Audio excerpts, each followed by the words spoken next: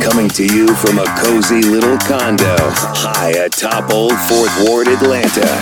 Welcome to The Ron Show on America One Radio.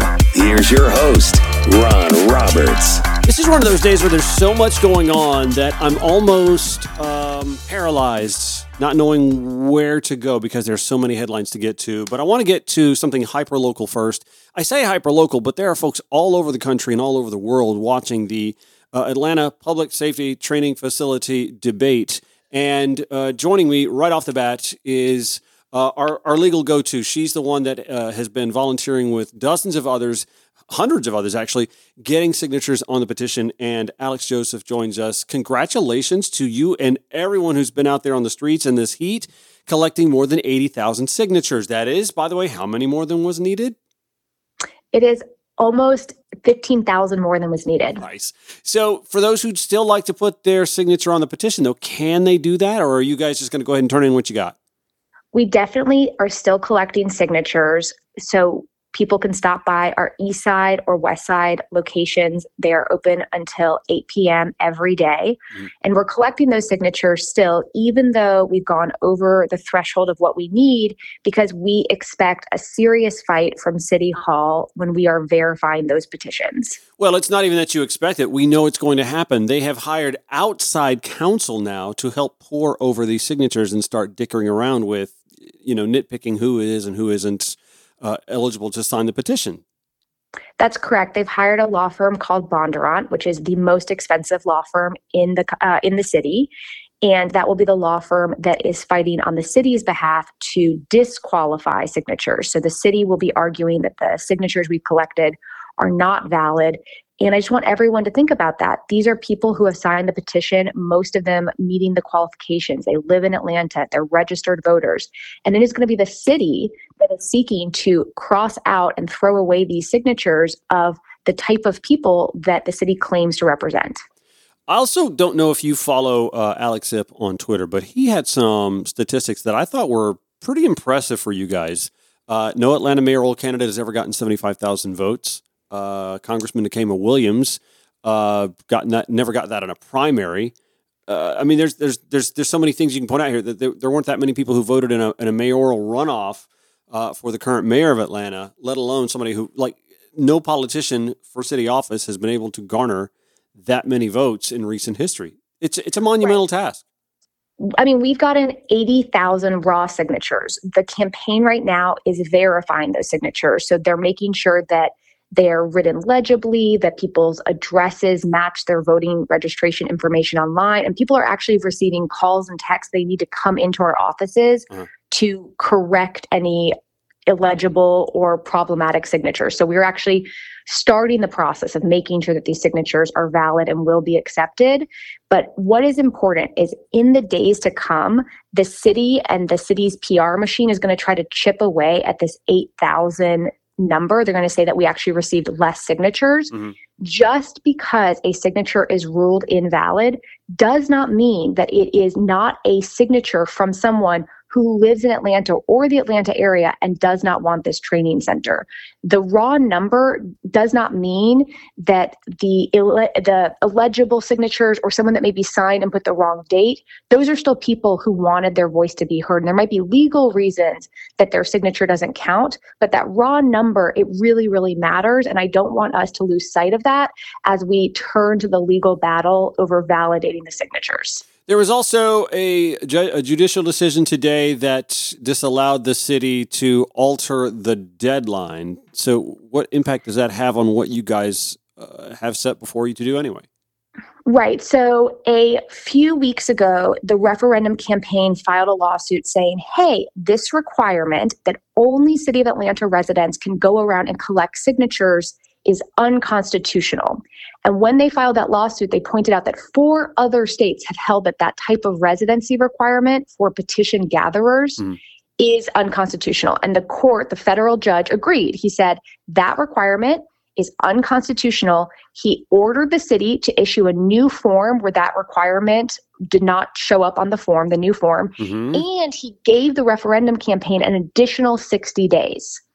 The city appealed that order. They appealed the judge saying that we should not get an extra 60 days. They appealed that order saying that only Atlanta residents should go out and collect signatures. And they requested that the original judge, the one that issued the order, grant a stay, basically saying that everything stops while their appeal, the city's appeal, is pending.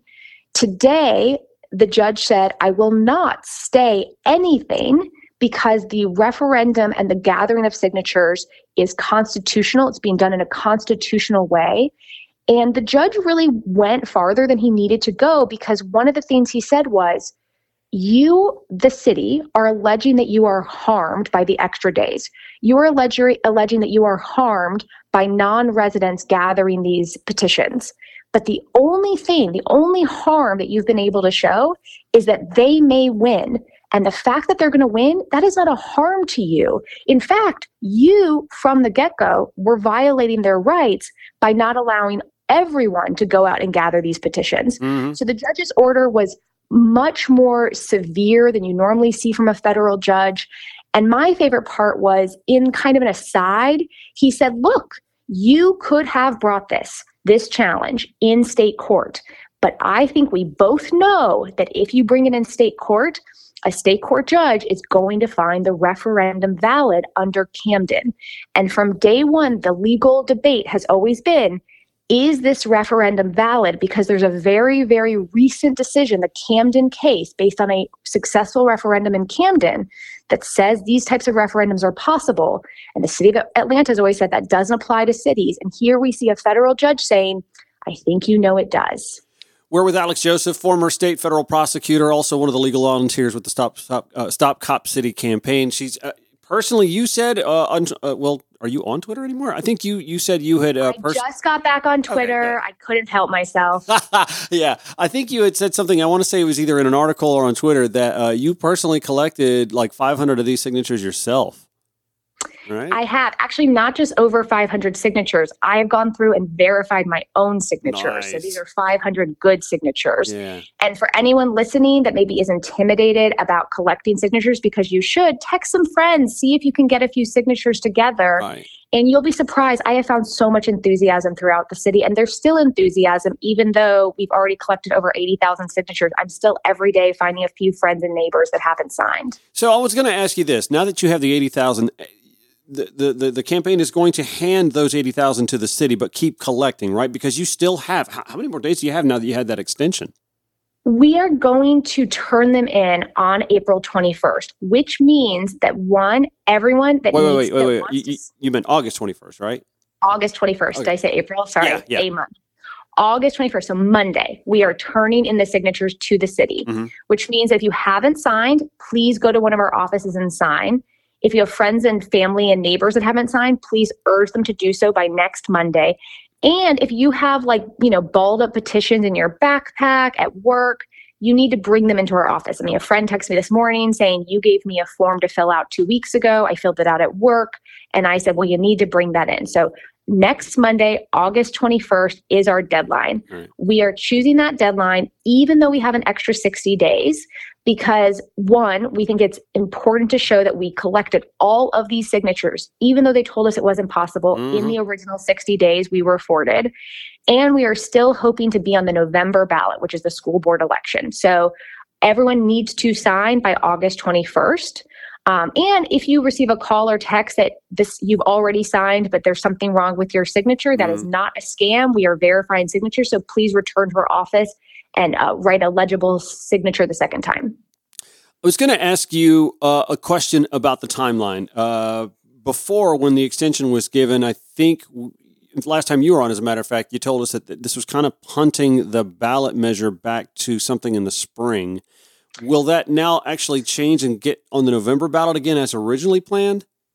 Right. So the reason we have 60 days and that our 60 days expires on August 21st, which is next Monday, is because the clerk's office dragged their feet and took a week to verify signatures. So our original deadline was August 14th. So we've actually collected 80,000 signatures in less than 60 days, in 55 days.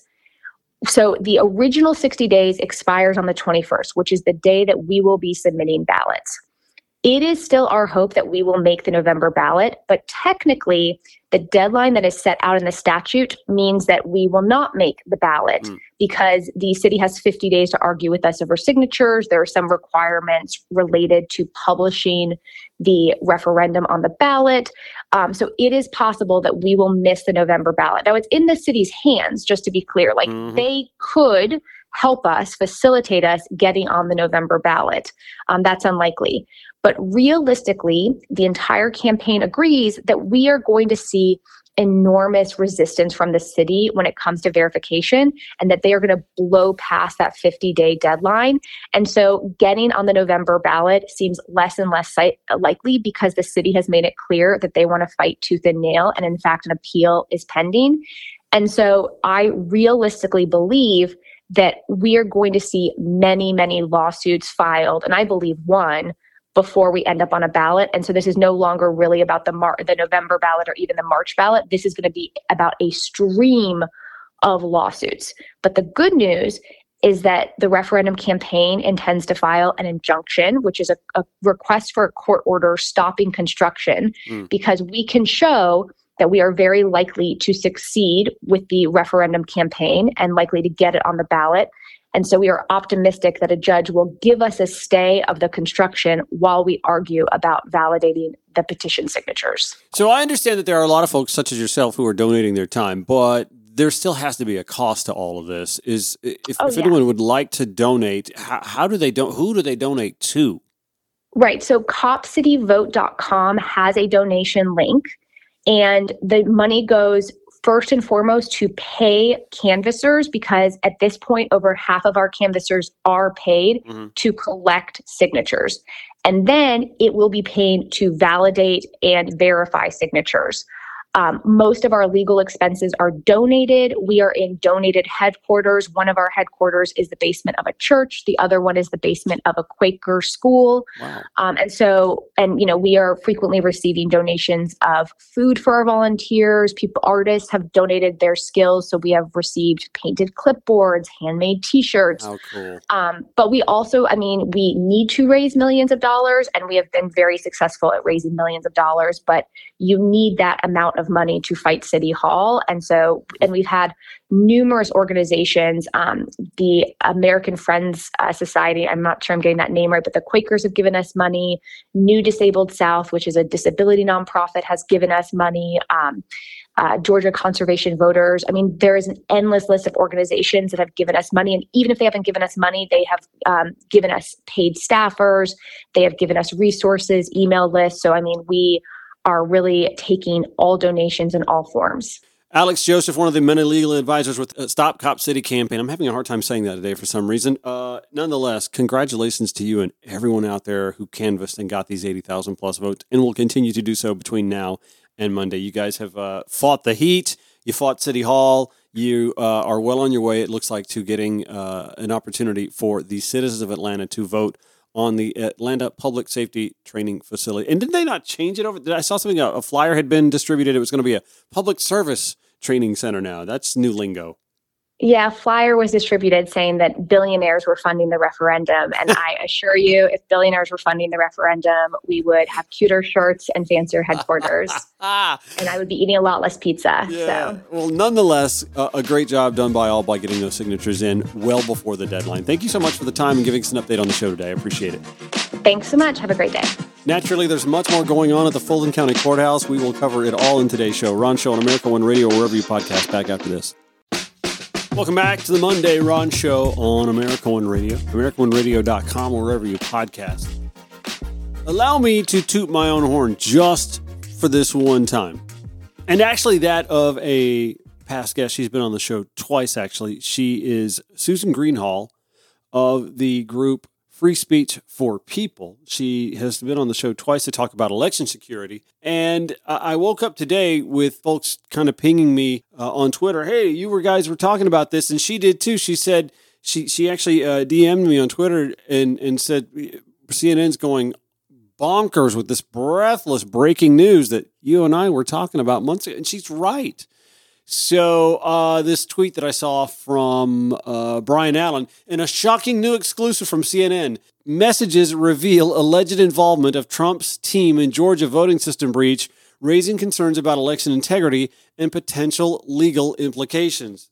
Well, yeah, we did talk about this. Susan first joined us on May 17th, where we talked about election security issues, but she was also back with me on June 23rd, and here was this exchange we had when we were discussing whether or not Brad Raffensperger had any sense in his mind to get away from the touchscreens and go back to paper ballots. Listen to this.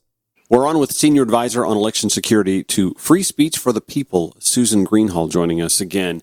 So how does the Coffee County break-in weigh in on this? It seems to be the item of this conversation that isn't brought up in any media piece that I've seen, but we did have a breach of security at a county elections office, and is there some tie between that breach and potential vulnerabilities?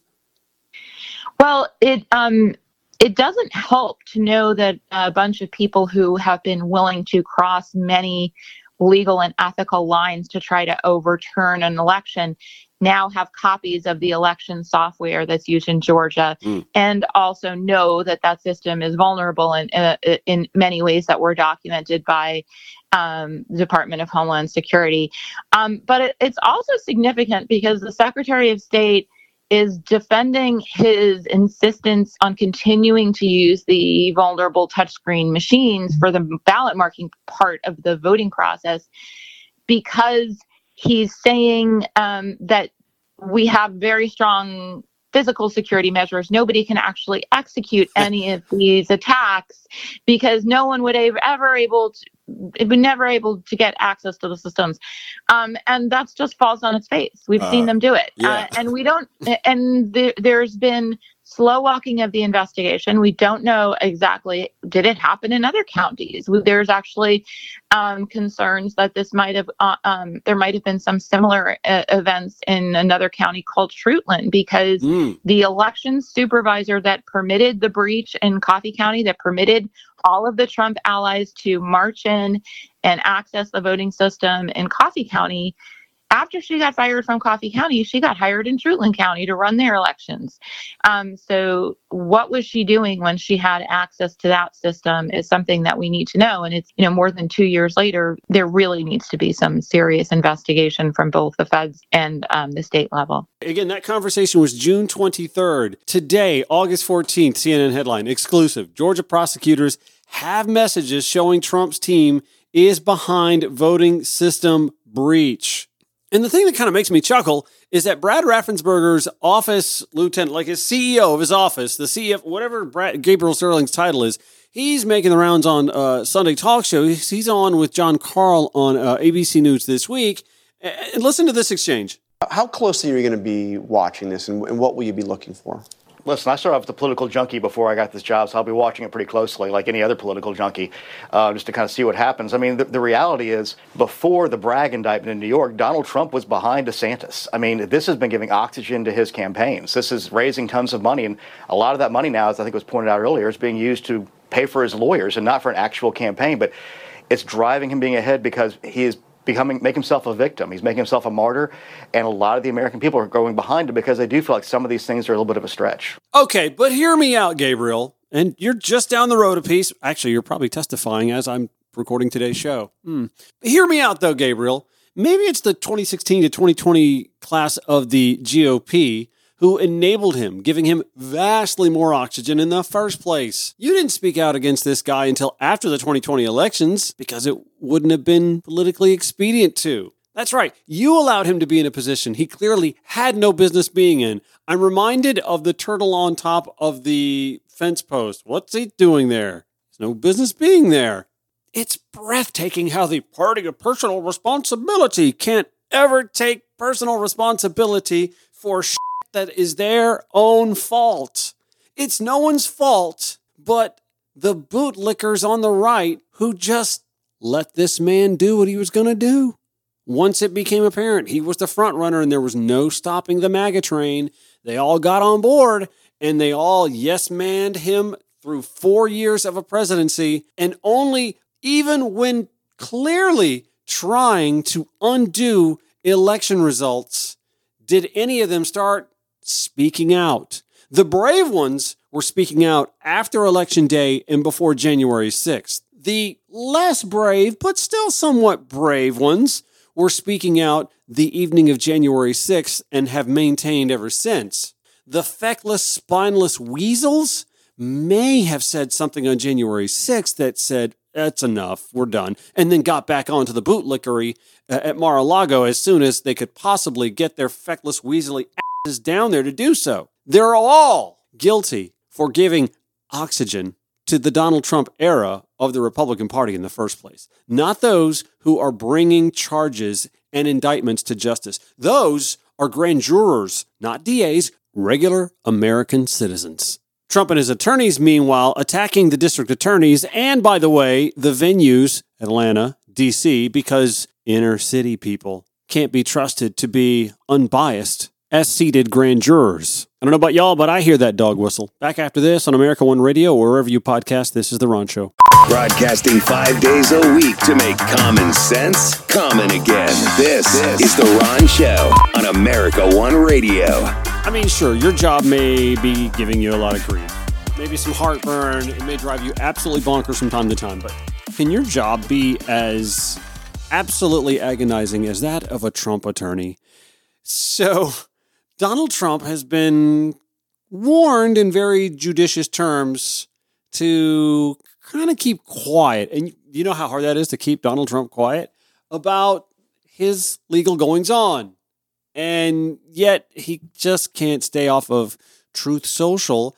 And, by the way, warning people against testifying against him. Let me give you a little clip of this from CNN News Central. One of the most concerning things that people pointed out today about his Truth Social post is that he attacked directly one of the key witnesses in this Georgia case and said, quote, he shouldn't testify. That post reads, I am reading reports that failed former Lieutenant Governor of Georgia, Jeff Duncan, noting that he spelled Jeff's name wrong there, will be testifying before the Fulton County grand jury. He shouldn't. I barely know him, but he was, right from the beginning of this witch hunt, a nasty disaster for those looking into the election fraud case that took place in Georgia. He also went on to call him a, quote, loser. Now, I think the key thing here, Jim, is it's unclear how a judge, if there are charges brought in this case, would try to talk about his social media activity. We know, as you just mentioned, that in a separate case, the federal case of Donald Trump's efforts to overturn the 2020 election results, she's trying to pose restrictions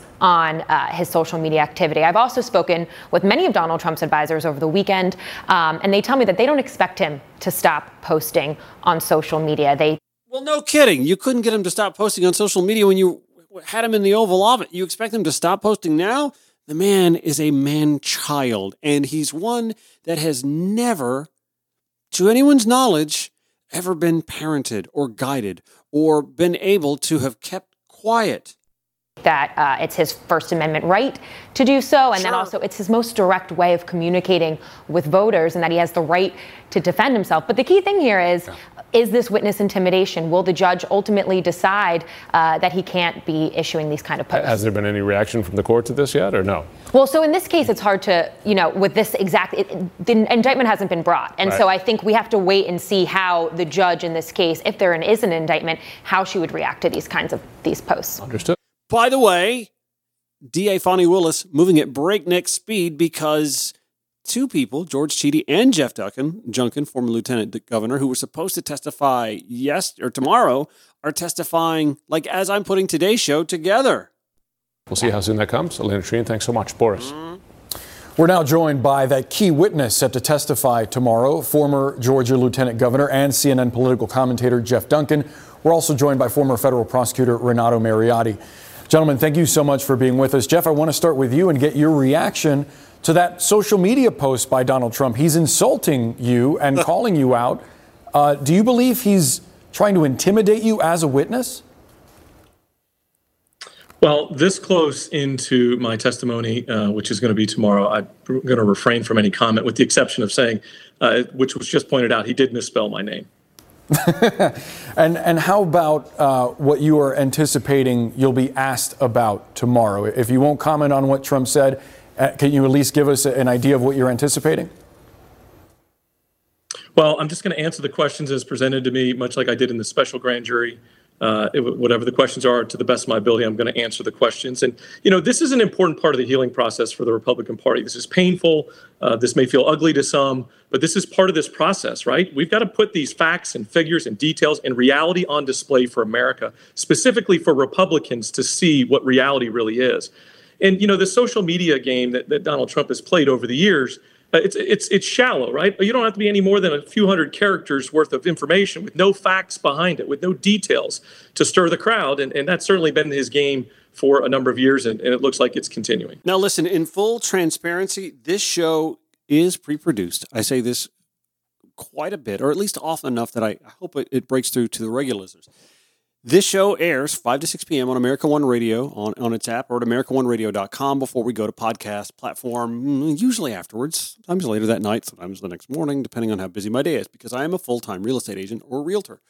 I say full-time, and yet I spend a lot of my afternoons putting this show together. In any event, as I'm working on today's show, it is a little bit before 3 p.m. Eastern Time, and we're starting to get indications that today may be the day. I have said all along for the last few weeks, I believe it'll happen on or before August 18th, and damn if it isn't the 14th. I also want to point something out, and again, this is me putting this together before 3 p.m. Eastern. You may know by the time you're listening to this, sometime after 5:35-ish, 5:40 p.m., that the indictments are already out. I say that because it's starting to look like today may be the day. There were some documents that were posted to the Fulton County Court's website that were then quickly taken down. They showed charges against Donald Trump for violating the Georgia RICO Act, solicitation of violation of oath by public office, and filing false documents. Multiple conspiracy charges going with them. Over a dozen charges against a former U.S. president, the way this document reads. And it looks as though cameras are going to be allowed in the courtroom when Donald Trump is officially indicted. And don't forget, we found out weeks ago that the Fulton County sheriff said no special treatment for this guy. Fingerprints, mugshots, they're all on the table. Now, are these charges going to stick? That's a question that will be answered in a subsequent trial, whenever that trial happens. Again, I'm putting this show together. It's now 10 minutes before 3 p.m. By the time this goes to air, you may already know, and I may be having to go back and, if I have time, to redo this segment. Otherwise, it just went to bed, and it happened before I could change anything. Nonetheless, what a fun day this has been, trying to cover politics on the fly in Atlanta, Georgia. Let me just go ahead and move on to another story that may actually have a resolution before I go to air. Oh, boy. And honestly, before you go, why don't you just do the show live, Ron? Because I can't. It's just not feasible. The station that we air this on, America One Radio, AmericaOneRadio.com. By the way, you can download the app on the iTunes or the Google Play Market, whatever your streaming device. You can actually even tell her, Alexa, to play the America One Radio app, and she will. Anyway, everything that airs on that is preloaded. Trust me, if I could go live, I might on occasion. Today might be one of those days, but can't pull that off today. Nonetheless, we are into the deliberation stage now with the story of the Cobb County school teacher, Katie Rinderly, who was reading the children's book purchased at a book fair at the school called My Shadow is Purple. Anyway, they're in the deliberative stage. Maybe an announcement will be made before this show goes to air. I don't know. We will cover it in full when that does. Nonetheless, we've talked about Katie Rinderly at great length. We've had her attorney on. We've even had the president of the Cobb Educators, Jeff Hubbard is his name, and they all speak glowingly of Katie. Obviously, her attorney will, but Jeff Hubbard, who just represents all Cobb County school teachers as an organization, spoke of her glowing record, that sterling record, nothing but commendations and praise heaped upon her by both those individuals, her permanent record, et cetera, and so on. And yet I want you to listen to this exchange on yesterday's TV show, The Georgia Gang, which airs locally on WAGA Fox 5. Lori Geary sets up the story, and then you hear from pundits Melita Easters, as well as Janelle King and Phil Kent. Listen to this. A Cobb County teacher who has been on leave for more than a month over a controversial book could find out soon if she'll be able to keep her job.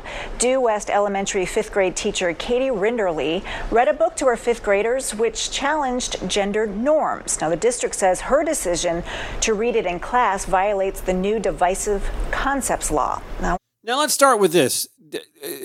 Gender norms is one thing. It's fine to question gender norms, especially for 5th graders. How many of us went to elementary school, or think back to your elementary school years, think back to your friends, some of the girls who may have been a little tomboyish. It didn't mean that they were going to grow up to be lesbians or even female to male transgender males, right? They were just a little more rough around the edges than some of the daintier girls who had ribbons in their hair. They liked to play with their brothers. They liked to have matchbox cars or light things on fire, silly things that little boys do that sometimes little girls like to do as well. It's just something that they related to. It didn't make them transgender. It didn't make them lesbian. It just meant that they were unique. They themselves challenged gender norms. So naturally, a book to 5th graders or elementary school kids that explains to kids, you don't have to like pink if you're a girl, and you don't have to like blue if you're a boy. You may like other colors. You may see yourself as something other than the rigid norms. That's what that book's about. It's got nothing to do. Anyway, let me let you listen in on more of this conversation as it was happening. I'm going to run the table on this one. Janelle, I'll start with you. Yeah, she does not need to have her job back because clearly, I mean, even if you didn't know what the policy was, you shouldn't be so tone deaf. Everyone's talking about this. We all know that anything that's centered around challenging gender norms with a transgender character in the book is going to be controversial, and that's something that you need to speak with the parents about. Again, this is not about the LGBTQ community. This is about talking about sexuality to children, whether you're heterosexual or homosexual. You should not talk about that without parents present. And that's just it. I don't think there needs to be any more discussion. Melita? Well, hang on. Before Melita chimes in, let's point out there are no transgender characters in the book. There is someone who decides that they want to go by they or them, use that, but there's no transgender character in the... Janelle, read the book. Oh my gosh. It's on YouTube. It's read to you. Ugh.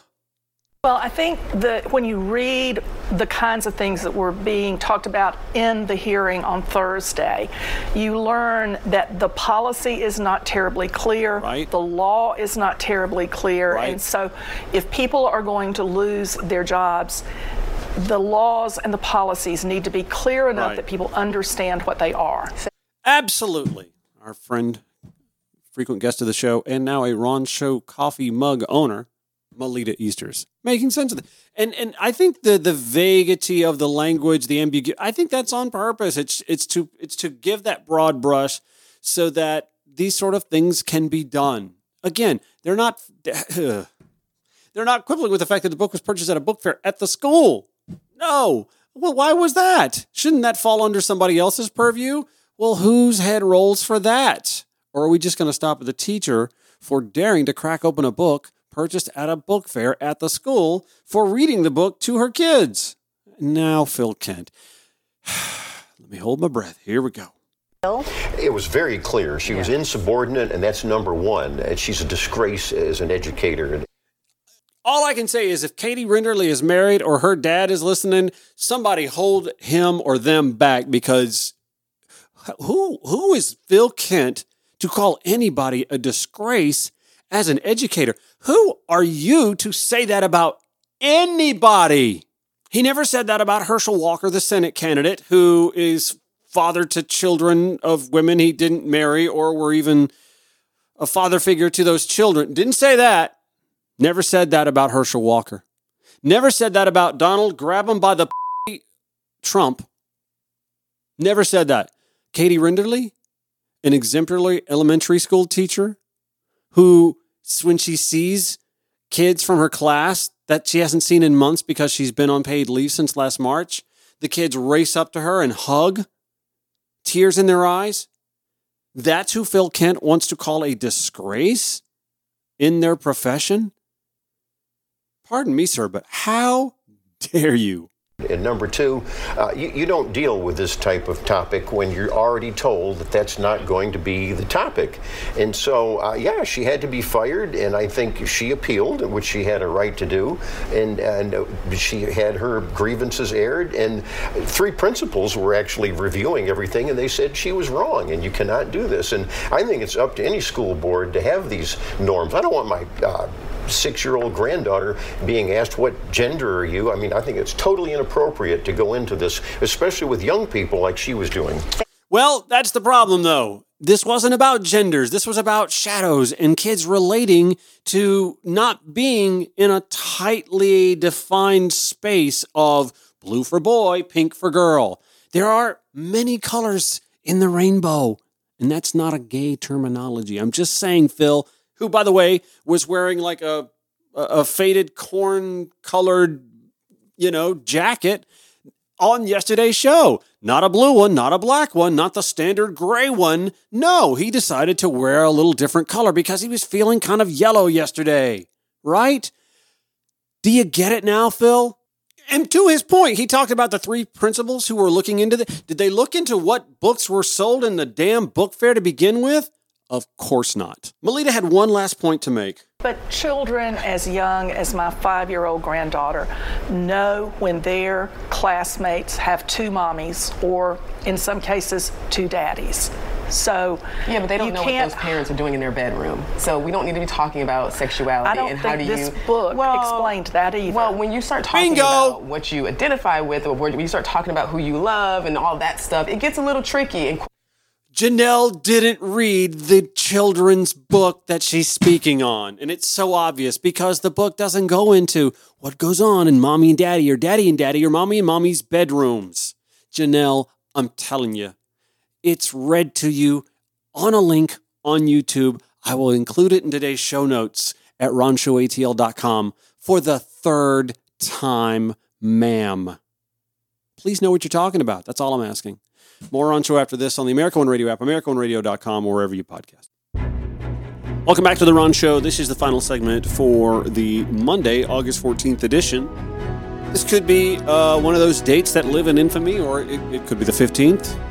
I said late in July, I think it'll be on or before August 18th, that we'll know about the sort of charges, if any indictments, are to be handed out by Fulton District Attorney Fonnie Willis. We would know on or before August 18th, right? Well, Judge Robert McBurney had told folks in the courtroom earlier in the day he suggested to reporters to take the opportunity. This was about 4:30 p.m., to give you an idea how I'm trying to piece the show together.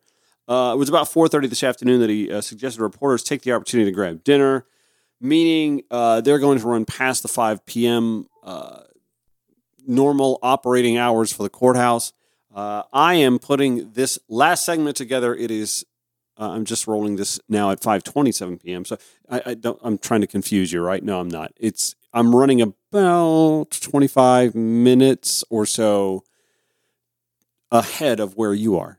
That's just letting you know just how close I am trying to keep to letting you know what is happening in real time when it comes to the Trump case in Fulton County. We do not have indictments yet, although there are credible signs that we may get them tonight, or we may get them first thing in the morning.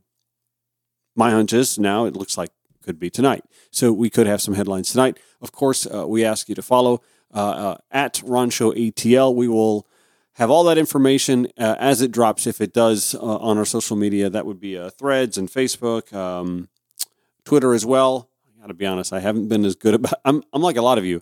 I got on Threads, and I got on Threads. So we'll try and do a better job there by keeping the information flow accurate at Ron Show ATL on Facebook and Twitter and Threads. It would also appear, apparently anyway, that we're not going to get a decision from the Cobb County School Board when it comes to the employment of Due West Elementary teacher Katie Rinderly. Katie's case was heard in a 2-day session yesterday where she had been accused of reading, well, not accused, that she readily admits she read the book, My Shadow Was Purple. Of course, the book lends some insinuation, as we talked about earlier, that there is a gender identity and gender norms brought to question in the book. That was purchased at a school book fair at that school. You're hearing the notifications. No, sorry. Just a dumb dating app. We're all watching phones right now. Nonetheless, we do not have anything coming from Cobb County schools yet either, and nothing yet as of now coming out of Fulton County. Oh, I do want to share you this one thing, though. This just lets you know how crazy the far right is and the sort of white nationalist anger that the MAGA movement and Donald Trump have tapped into. This is Nick Fuentes lashing out at, quote, black immigrant judge, U.S. District Judge Tanya Chutkan. That's right. As she had warned Donald Trump, the former president, about making inflammatory remarks regarding the case stemming from his efforts to overturn his loss in the 2020 election, Nick Fuentes not too happy that the king has been spoken to in such a disrespectful, if you will, way by a, quote, black immigrant judge. Listen to this inane rant. We have a black immigrant she's appointed by Obama, another non-citizen, another non-naturalized non-citizen from Kenya, presiding over a case of a former president and a job creator and a billionaire and an all-around titan, admired man. We don't know any of that's true. And this person is going to throw a wrench in, and so she controls the campaign. She's going to talk to the King of America like this, like they pulled him over for having tinted windows. You're a criminal like anybody else. Wow. No, bitch. Wow. He's the King of America. Wow. You stupid bitch. Go back to Jamaica. Whoa. I mean, lest you think for 1 minute that is a glitch in the GOP matrix. No, that is not a glitch. That is a feature. There's a reason why, since the era of Trump, and actually well before then, just way more veiled, even thin at times, still veiled. That's why we have this anti-woke movement. That's why we have AP African American Studies now not getting accredited in states like Arkansas, while we do have European studies still receiving AP credit in states like Arkansas. No, it's sorry, Fuentes is not a bug, he's a feature. But they'll pretend to tell you otherwise and point to Tim Scott, who they're not going to vote for. He's not going to get the GOP nomination. They'll point to a state representative here in Georgia who decided she's had enough because of one issue until it dawns on her that she's wandered into the wrong playpen. All right, that's pretty much going to do it for the day. I had so much other stuff I wanted to touch on. The situation in Maui and the right-wing meltdown over President Biden's not having a comment for, I believe it was a Fox News reporter who had some gotcha questioning that they wanted to. Nonetheless, we'll have to cover this all tomorrow, and I'm sure we'll have plenty more from right here in Fulton County to give you as well. Want to thank Alex Joseph for joining us, giving us the latest on the Stop Cop City referendum campaign. Good news if you are one that wants to see that ballot initiative make it onto the ballot. Apparently they have more than 80,000 votes and are continuing to collect signatures between now and next Monday before they turn all of those ballot signatures in for the city and their internal and external lawyers to pore over. Back tomorrow, 5 to 6 p.m. on the America One Radio app, AmericaOneRadio.com, and you can find all past shows and audio and more at RonShowATL.com. Thank you for listening on the America One Radio app, AmericaOneRadio.com, wherever you podcast. See you tomorrow.